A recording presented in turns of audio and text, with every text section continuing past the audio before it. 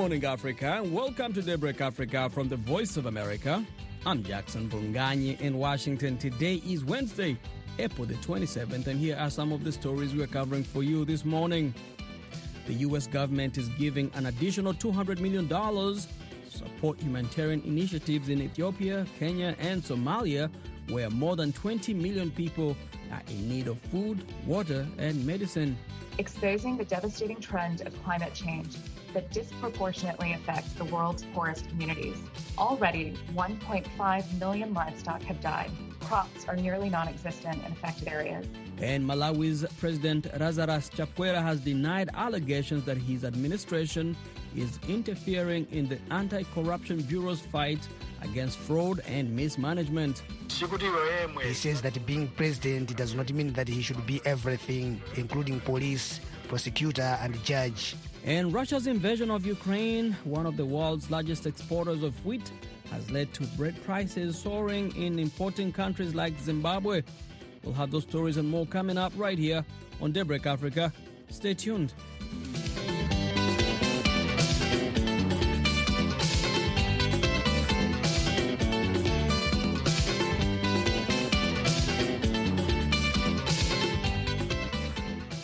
And for our top story, the U.S. government is giving an additional $200 million to support humanitarian initiatives in Ethiopia, Kenya, and Somalia, where more than 20 million people are in need of food, water, and medicine. Lack of rain in the region has led to the driest conditions in 40 years. Mohammed Yusuf reports from Nairobi. Speaking online to journalist Sarah Charles of the U.S. Agency for International Development, outlined how drought has impacted the lives of millions in the Horn of Africa. The frequency and severity of droughts in the region and the scale of humanitarian needs are increasing, exposing the devastating trend of climate change that disproportionately affects the world's poorest communities. Already, 1.5 million livestock have died. Crops are nearly non-existent in affected areas. In some areas, including Kenya and southern and southeastern Ethiopia, conflict has broken out over scarce resources. An alarming number of children are acutely malnourished, and we're also seeing devastating reports from Somalia of young girls being forced to marry in exchange for food and water. Charles said Tuesday the U.S. government is providing another $200 million to help get food and medical supplies to millions in the region. The aid will boost U.S. government aid for drought victims to more than $360 million this year. However, that number is just a fraction of the funding needed. UN humanitarian agencies say they will need $4.4 billion to fully scale up their relief efforts in the region. According to the UN Office for the Coordination of Humanitarian Affairs, more than 6 million people in the Horn are feeling the impact of the drought. It says more than 750,000 have left their homes in search of water, food and pasture. Some 3 million people are internally displaced in Somalia alone. In even more dire news, UN Aid Chief Martin Griffiths says 2 million children in the Horn are at risk of starving to death. Aid agencies trying to help hungry people in northern Ethiopia have been hampered by the region's volatile security situation. Charles says the problem is especially acute in the Tigray region. We are facing in Tigray really almost unprecedented challenges with access, both obstruction in terms of bureaucratic obstruction, conflict, violence, difficulty reaching those who are most in need with assistance. We've seen over the last 2 weeks small convoys of assistance. The latest one actually yesterday reached Mekelle for the first time in several months. A poor start to the rainy season has heightened fears the drought and its impact in the Horn will get worse. Humanitarian agencies say that even if good rains arrive, they cannot quickly reverse the suffering the drought has caused to millions. Mohammed Yusuf for VOA News, Nairobi.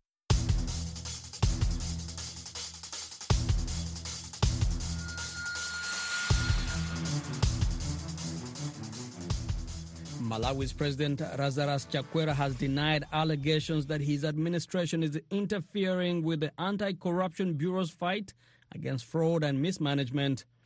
Speaking during a televised press conference at his State House residence in the capital, Lilongwe, Monday, Chakwera said his administration is committed to following the rule of law.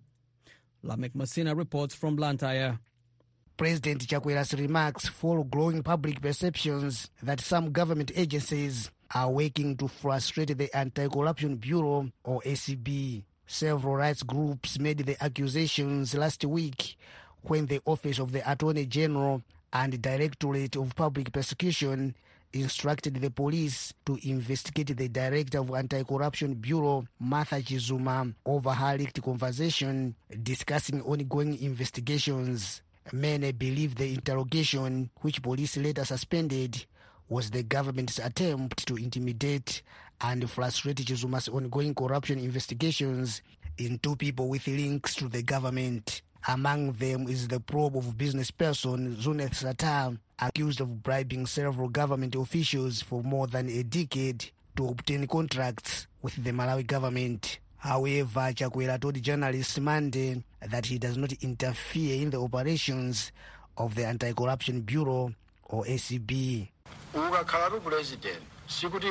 He says that being president does not mean that he should be everything, including police, prosecutor, and judge. He says Malawi should have functional systems that can work without his direct involvement. He says he wants to be a president who follows the law. In January, the Office of the Attorney General crossed paths with the ACB when it issued an amnesty for those suspected of stealing money from the government if they return the funds within 60 days. The ACB described the development as a slap in the face in the fight against corruption. However, President Chakwera overturned the decision, saying the amnesty needed more consultation. At this week's press conference, Chakwera said he is aware of misunderstandings among the three government departments. In response, he says he has asked the Minister of Justice to ensure that all respective agencies are in sync. He says that he wants the government agencies to communicate to avoid misunderstandings. He says he has called on the Minister of Justice to hold meetings to clear up any problems and is sure all will be rectified. Chakwera says if the negotiations fail, he will be forced to fire and replace directors of the three government agencies. However, political analyst George Piri faults Chakwera for assigning the Minister of Justice to handle the matter, saying it is an interested party. I think the issue should have gone to Malawi Law Commission, where they can now work out on the laws. The Minister of Justice and the Anti-Corruption Bureau, the Director of Public Prosecution, the Malawi Law Commission was supposed to review these laws and then strategize. In a statement last week, the Malawi Human Rights Commission said it is working to bring together the Attorney General, Director of Public Prosecution, and the Director of the Anti-Corruption Bureau to resolve the existing poor working relationships between them. In the meantime, President Chakwera has appealed to all government departments to allow the Anti-Corruption Bureau to work independently. Lamek Masina for VOA News in Blantyre.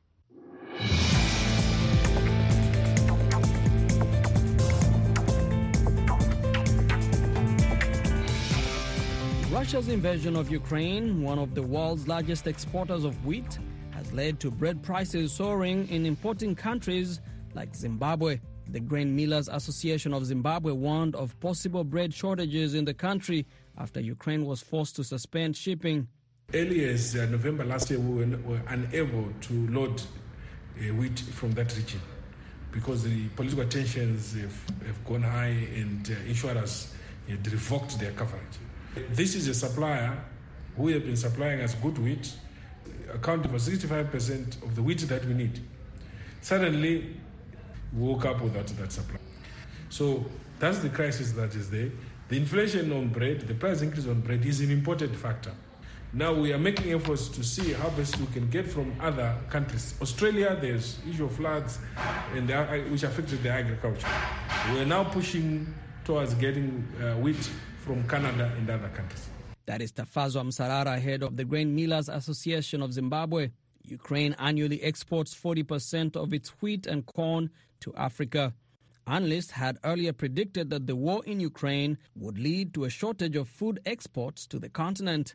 But is the war in Ukraine the only factor behind the increase in the price of wheat in Zimbabwe, a country once called the breadbasket of Africa? To answer that, I reached Masimba Kuchera, a Zimbabwean economic analyst based in Harare. So I don't think the war in Ukraine is the only factor which is at play here.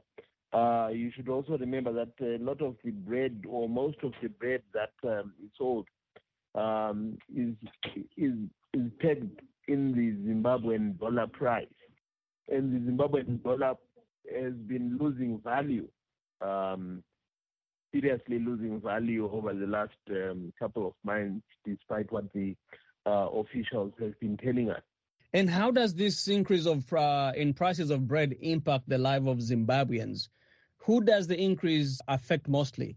It's the general public, because bread is one of the staples in many homes. So the increase in the price of bread is disruptive to the monthly budget of most Zimbabweans. So with the erosion in the value of what people are earning in salaries, and then these increases, it becomes a recipe for disaster. Now, is there local capacity to fill up the shortage of wheat in the country? No. The truth is that there isn't. There are a few schemes by government, winter wheat growing and so on and so forth, but we basically don't have the capacity.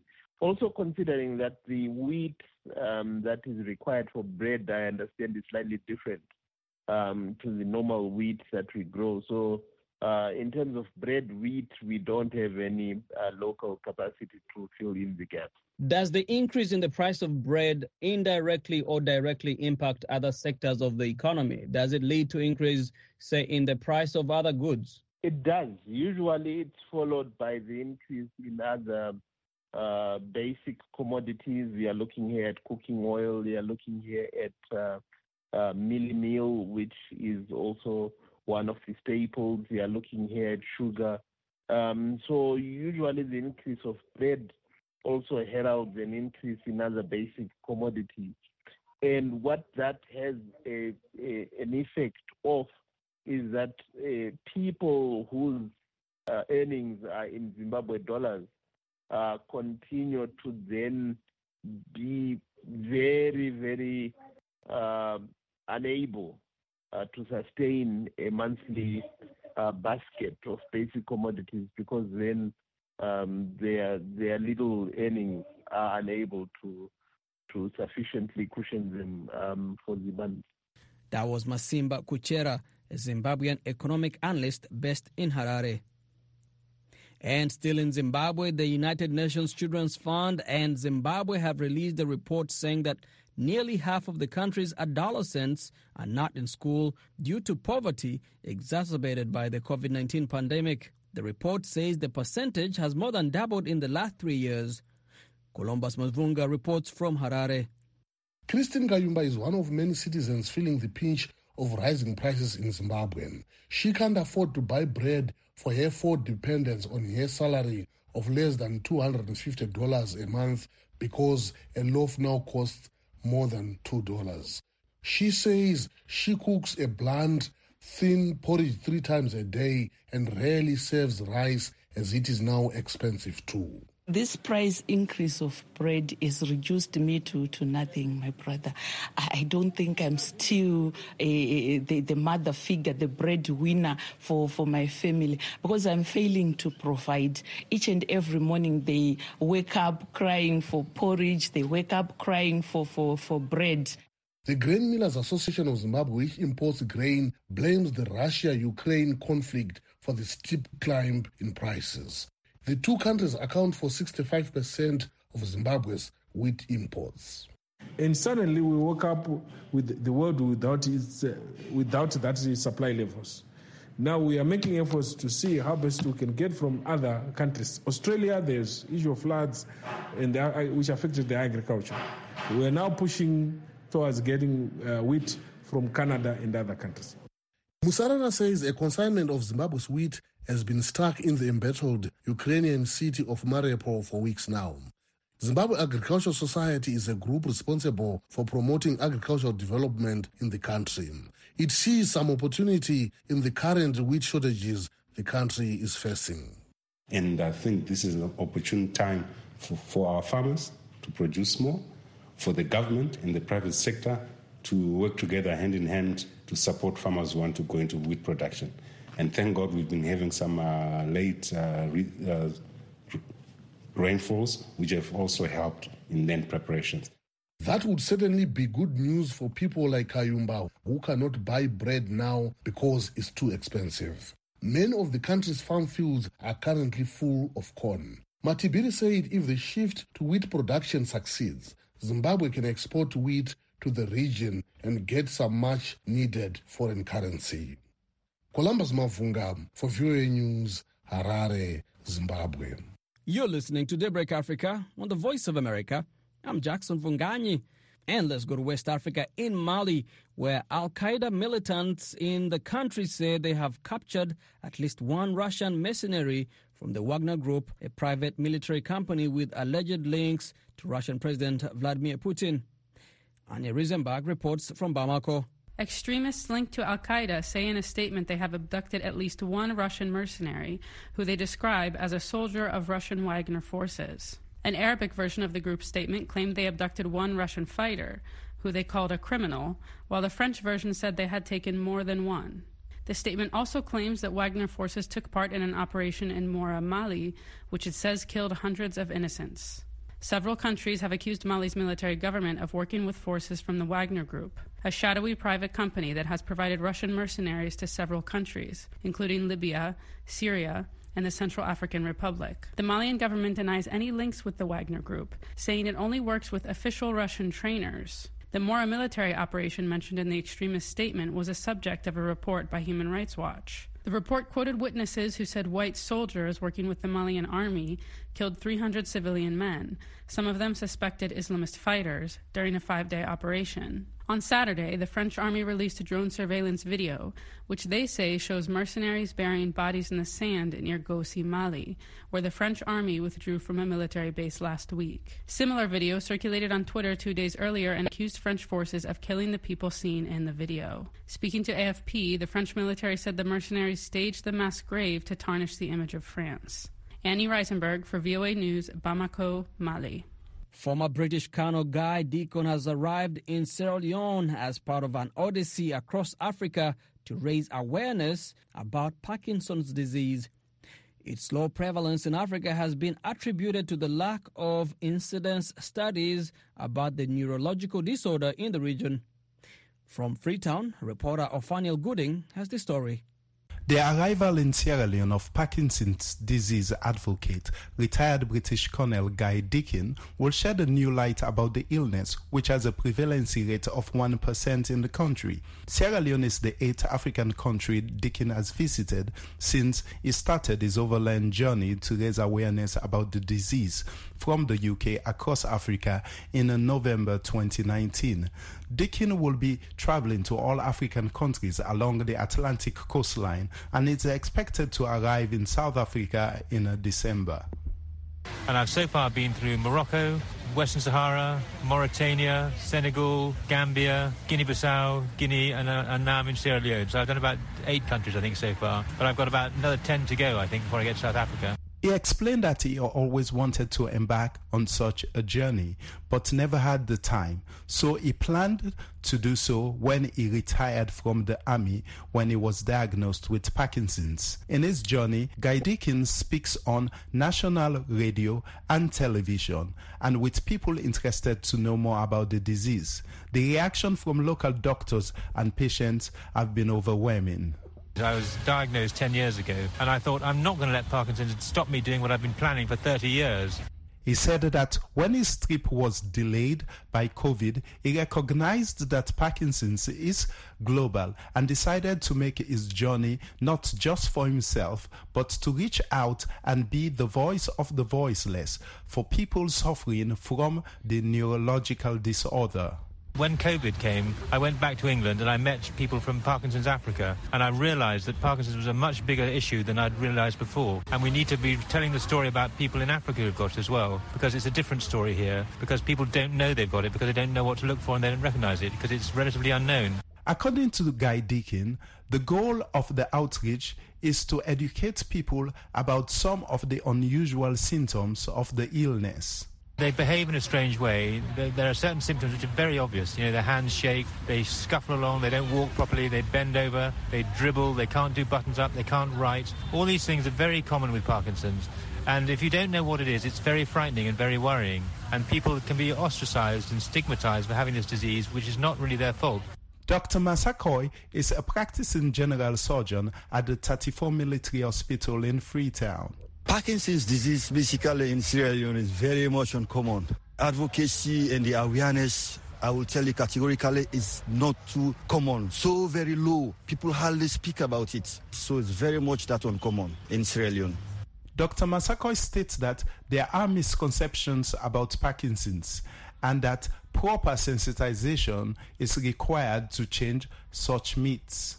Raising the awareness of Parkinson's disease will immensely transform the concept and perception of Parkinson's in Sierra Leone. Parkinson's disease cannot be cured, and there are lots of medication to help reduce the symptoms. However, it doesn't get better, and you cannot die from it.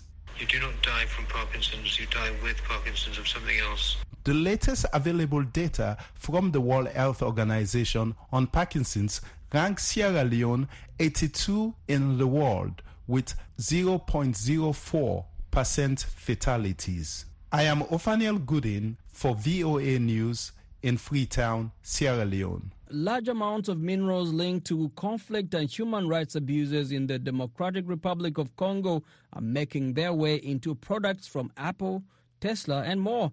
That's according to a new investigation from Global Witness. The supply chain due diligence system to ensure minerals are conflict-free, known as ITSCI scheme, is failing in many areas. And that's what Global Witness campaigner Alex Cobb tells VOA's Ricky Shryock.